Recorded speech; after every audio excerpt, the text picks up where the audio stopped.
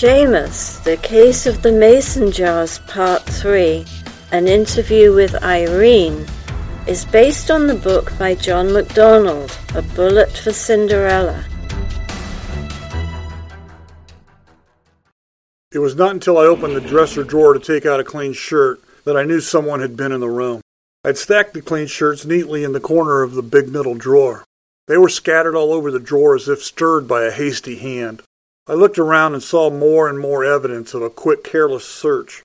I distinctly remember locking the door. It was unlocked. That meant someone had come in while I had slept. Fortunately, I had put my wallet inside the pillowcase. My money was safe. I shivered slightly, remembering how Stucky could move so quietly. I did not see how it could have been anyone else. I had breakfast, looked up an address, and drove off to see the girl of the cracked treasured picture. The memory of that girl at the end of Floyd's life eased and strengthened a dying man. Dr. Brent Hirsh was a veterinarian. His home and place of business was a pleasant old farmhouse with the animal hospital attached. Noisy dogs were running in individual runways. There were horses in a corral. Dr. Hirsh came out into the waiting room when the bell on the door rang. He was an enormous man with bushy red hair that was turning gray. He had a heavy baritone voice and an impressive frown. "We're not open yet unless it's an emergency, young man." "No emergency. I wanted to see Irene Hirsh for a minute." "What about?" "It's a personal matter. I was a friend of Floyd Vincent." He did not look pleased. "She's at the house. Go on up there. Tell her Oswald hasn't showed up yet and I need help with the feeding. Tell her Butch died in the night and she'll have to phone the Thompsons. Got that?" "I can remember it." "And don't keep her too long. I need her help down here. Go around the back door. She's probably in the kitchen." I went across the lawn to the house and up the back stairs and knocked on the door. The girl came to the back door. Her hair was dark red, a red like you can see in old furniture made of cherry wood, oiled and polished so the sun glints fire streaks in it. She wore jeans and a pale blue blouse. Her eyes were tinted gray, her lips full. She had good golden skin tones, unlike most redheads. Her figure was lovely. There are many women in the world as attractive as Irene Hirsh, but they can be arrogant or petulant or sensuous because their beauty makes up for it. But when you've grown accustomed to the beauty, there will just be arrogance and petulance left. Irene Hirsh wore her own face for the world, wore an expression of strength and humility and goodness. Should you become accustomed to her loveliness, there would still be all that left. She couldn't be any other way because all the usual poses and trappings were left out of her. She was a for-keeps girl. This was a girl who would deserve utter loyalty. "Irene Hirsh?" "Yes?" Her eyes had a sharp awareness and a tense and personal curiosity. I took the picture out of the pocket and handed it to her. She looked at it, then looked sharply at me. Eyes narrowed. "Where did you get this?" "Floyd Vincent had it." "Floyd? I didn't know he had this. Are you a police officer?" "Not anymore. Your father gave me some messages for you. He said Oswald hasn't showed up, and he needs help with the feeding, and you're to phone the Thompsons that Butch died during the night." Her face showed immediate concern. "That's too bad." "Who was Butch?" "A really sweet golden retriever. Some kid in a Subaru hit him and didn't even stop. I should phone right away." "I would like to talk to you when you have more time. Could I take you to lunch today?" "What do you want to talk to me about?" "I'm doing a book on the ones who died in the line of duty, and I thought you might help fill in on Floyd. He mentioned you many times." "Well, we used to go together. Yes, I'll help all I can. Can you pick me up at 12:15 here?" "I'll be glad to." "You want the picture back?" "I think Floyd wanted you to have it." She hesitated, then handed it to me. "The girl in this picture was 18. That was a long time ago." "Hey, you didn't tell me your name yet." "James. Hunter James."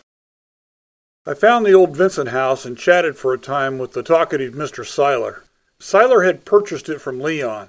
It was a big, high-shouldered frame house. Seiler turned it into 4 apartments. He complained of the condition of the inside of the house when he took it over. "I gotta say, Vincent was a pig. You should have seen the mess. It was like he didn't care. I didn't expect much grass, but the whole darn place had been spayed up like somebody was going to plant every inch of it and then just left it alone." I knew that was some of Stucky's work. He was a man who would do a good job of searching, and the isolation of the house behind high plantings would give him an uninterrupted opportunity to dig. I picked up Irene Hirsh at the time she suggested. She had changed to a white sweater and dark green skirt. She seemed more reserved. As we got into the car, I said, "How did the Thompsons take it?" Very hard. I talked them right into getting another dog right away. That's the best way. Not the same breed either, but a new pup, young enough to need and demand attention. "Where should we have lunch? Someplace we can talk." The coffee shop at the Lee Brook Inn. It's nice." I remembered seeing it. She led the way back through a bleak lobby and down a half flight of stairs to a coffee shop. It had big, dark oak booths upholstered in red quilted plastic. They were doing a good business. The girls were brisk, starched. There was a good smell of steaks and chops. She accepted the offer of a drink before lunch and said she'd like an old-fashioned. So I ordered 2 of them. There was an exceptionally fresh, clean look about her. She handled herself casually and well. How well did you know Floyd? We were co-workers. He wasn't married, so we didn't socialize a lot. I liked him okay. Floyd was good people. You knew him well, too, I guess. We went steady. Seniors in high school when it all started. When we graduated, we both went to State College at Reading. He only went 2 years and then came back to help Leon. Everybody thought we were going to get married. I guess I did too. But things changed. I guess he lost interest. He worked very hard. We drifted apart. Were you in love with him? I thought I was. Otherwise, we wouldn't have been as close. But I don't know as I can explain it. You see, Floyd was very popular in school. He was a good athlete, and everybody liked him. He was president of the senior class. I was popular, too. I was queen of the senior pageant and all that sort of thing. It was as if people expected us to go together. They sort of infected us, I guess. Maybe we fell in love with the way we looked together and felt the responsibility of what other people wanted us to be. Do you understand that? That wasn't love. I've known what love is. Go on. When it finally ended, it didn't hurt as badly as I thought it would. If it hadn't ended, we would have gone on and gotten married. What kind of guy was he, Irene? I told you, popular and nice and... Underneath. I don't want to feel disloyal or anything. We better order. After we had given the order, she looked beyond me and frowned. There was something weak about Floyd. Things had come too easily. He was smart and athletic and people liked him, but he'd never been tested. I had the feeling that he thought that things would always be that easy all his life, that he would always get whatever he wanted. It worried me because I'd learned the world isn't like that. It was as though nothing had ever happened to make him grow up, and I used to wonder what would happen when things started to go wrong. I knew he'd either turn into a man or he'd start to whine and complain. He turned into a man, Irene. I'm glad to hear that. I'm very glad to hear that. Oh, I wish he'd come back home. I think you would have seen that I'm right. After he stopped going with you, who did he go with before he became a cop? No one. He told me about Lizette. So it was true then. Oh, I couldn't be completely certain, but I suspected it. It made me sick to think that could be going on. It was part of a pattern. Everything came so easily.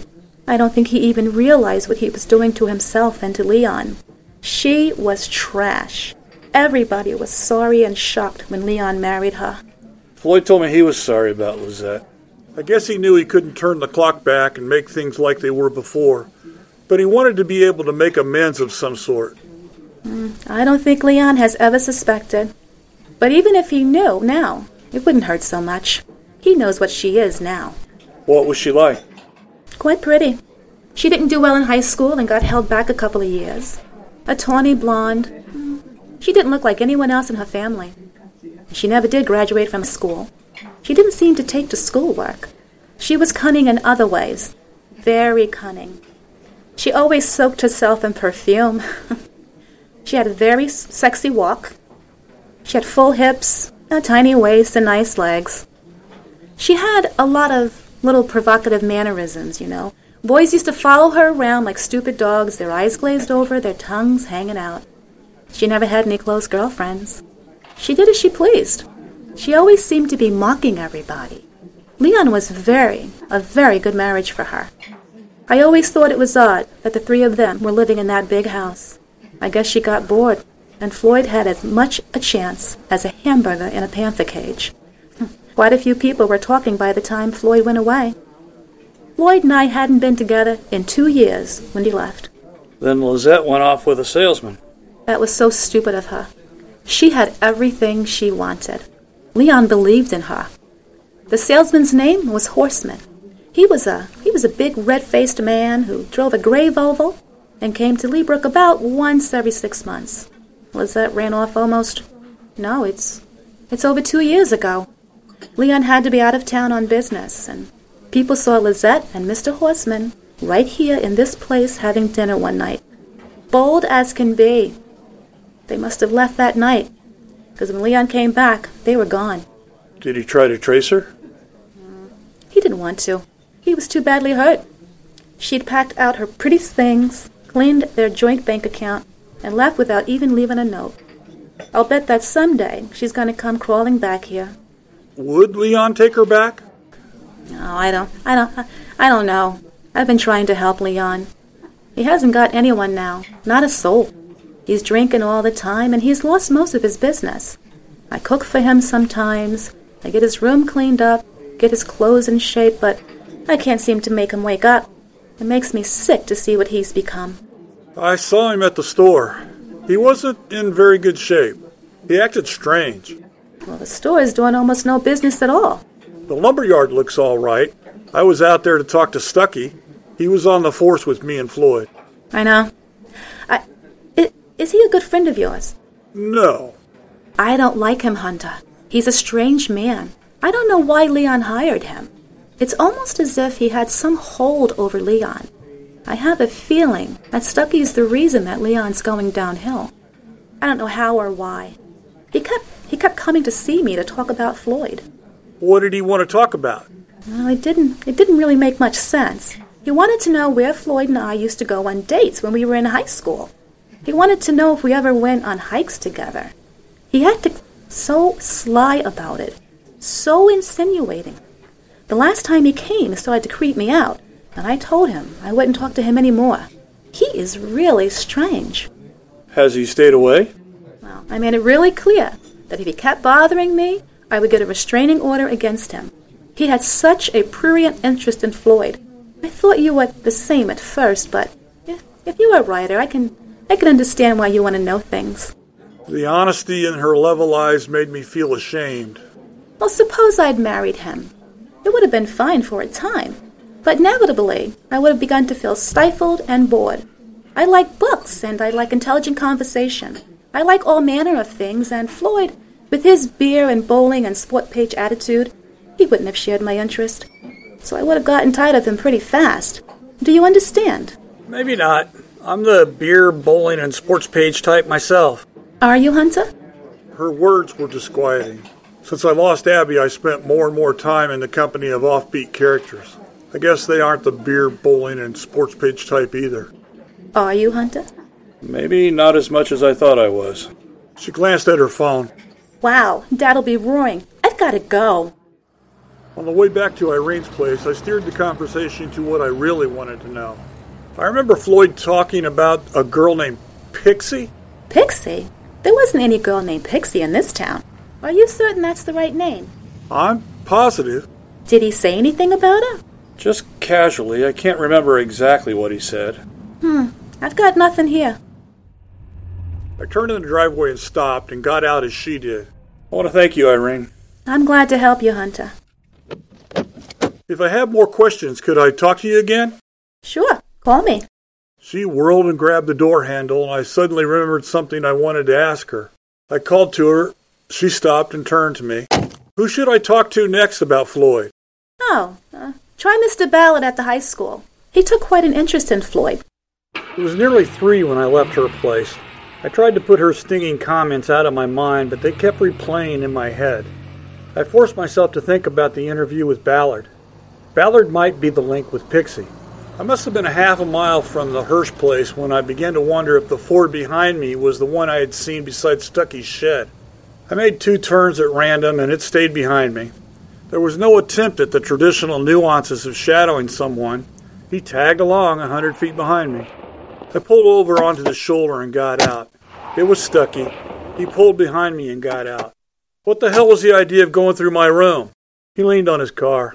You have a nice gentle snore, James. Soothing. I could file a report with the police. Sure, tell them all. He squinted in the afternoon sunlight. He looked amused. What good does it do you to follow me? I don't know yet. Have a nice lunch with Irene. She's a nice little item. All the proper equipment. She didn't go for me at all. Maybe she likes the more helpless type. Maybe if you work it right, you'll get a chance to take... He stopped abruptly. His face changed. He looked beyond me. I turned just in time to see a dark blue sedan approaching. It sped by us. I caught a glimpse of a heavy, balding man with a hard face behind the wheel. I could read the out-of-state plates. I turned back to Stuckey. There's no point in following me around. I told you I don't know anymore. I stopped because there was no point in going on. He brushed by me and got into his car and drove away. I got into my own car. I shrugged it off and focused on Ballard.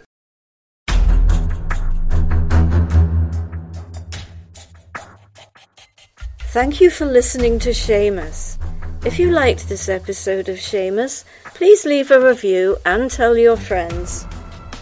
Seamus, The Case of the Mason Jars, Part 3, an interview with Irene, is based on the book A Bullet for Cinderella by John MacDonald. Hunter James was played by Tom Hinton. Brent Hirsh was played by Tom Hinton. Irene Hirsh was played by Marsha Taylor. Mr. Seiler was played by Nick Yamateo. Oren Stuckey was played by Nick Gordon. I'm Leslie Woodruff. This episode of Seamus was written by Max Reese and directed by Tom Hinton. Seamus is a New Meadows Media production. All rights reserved.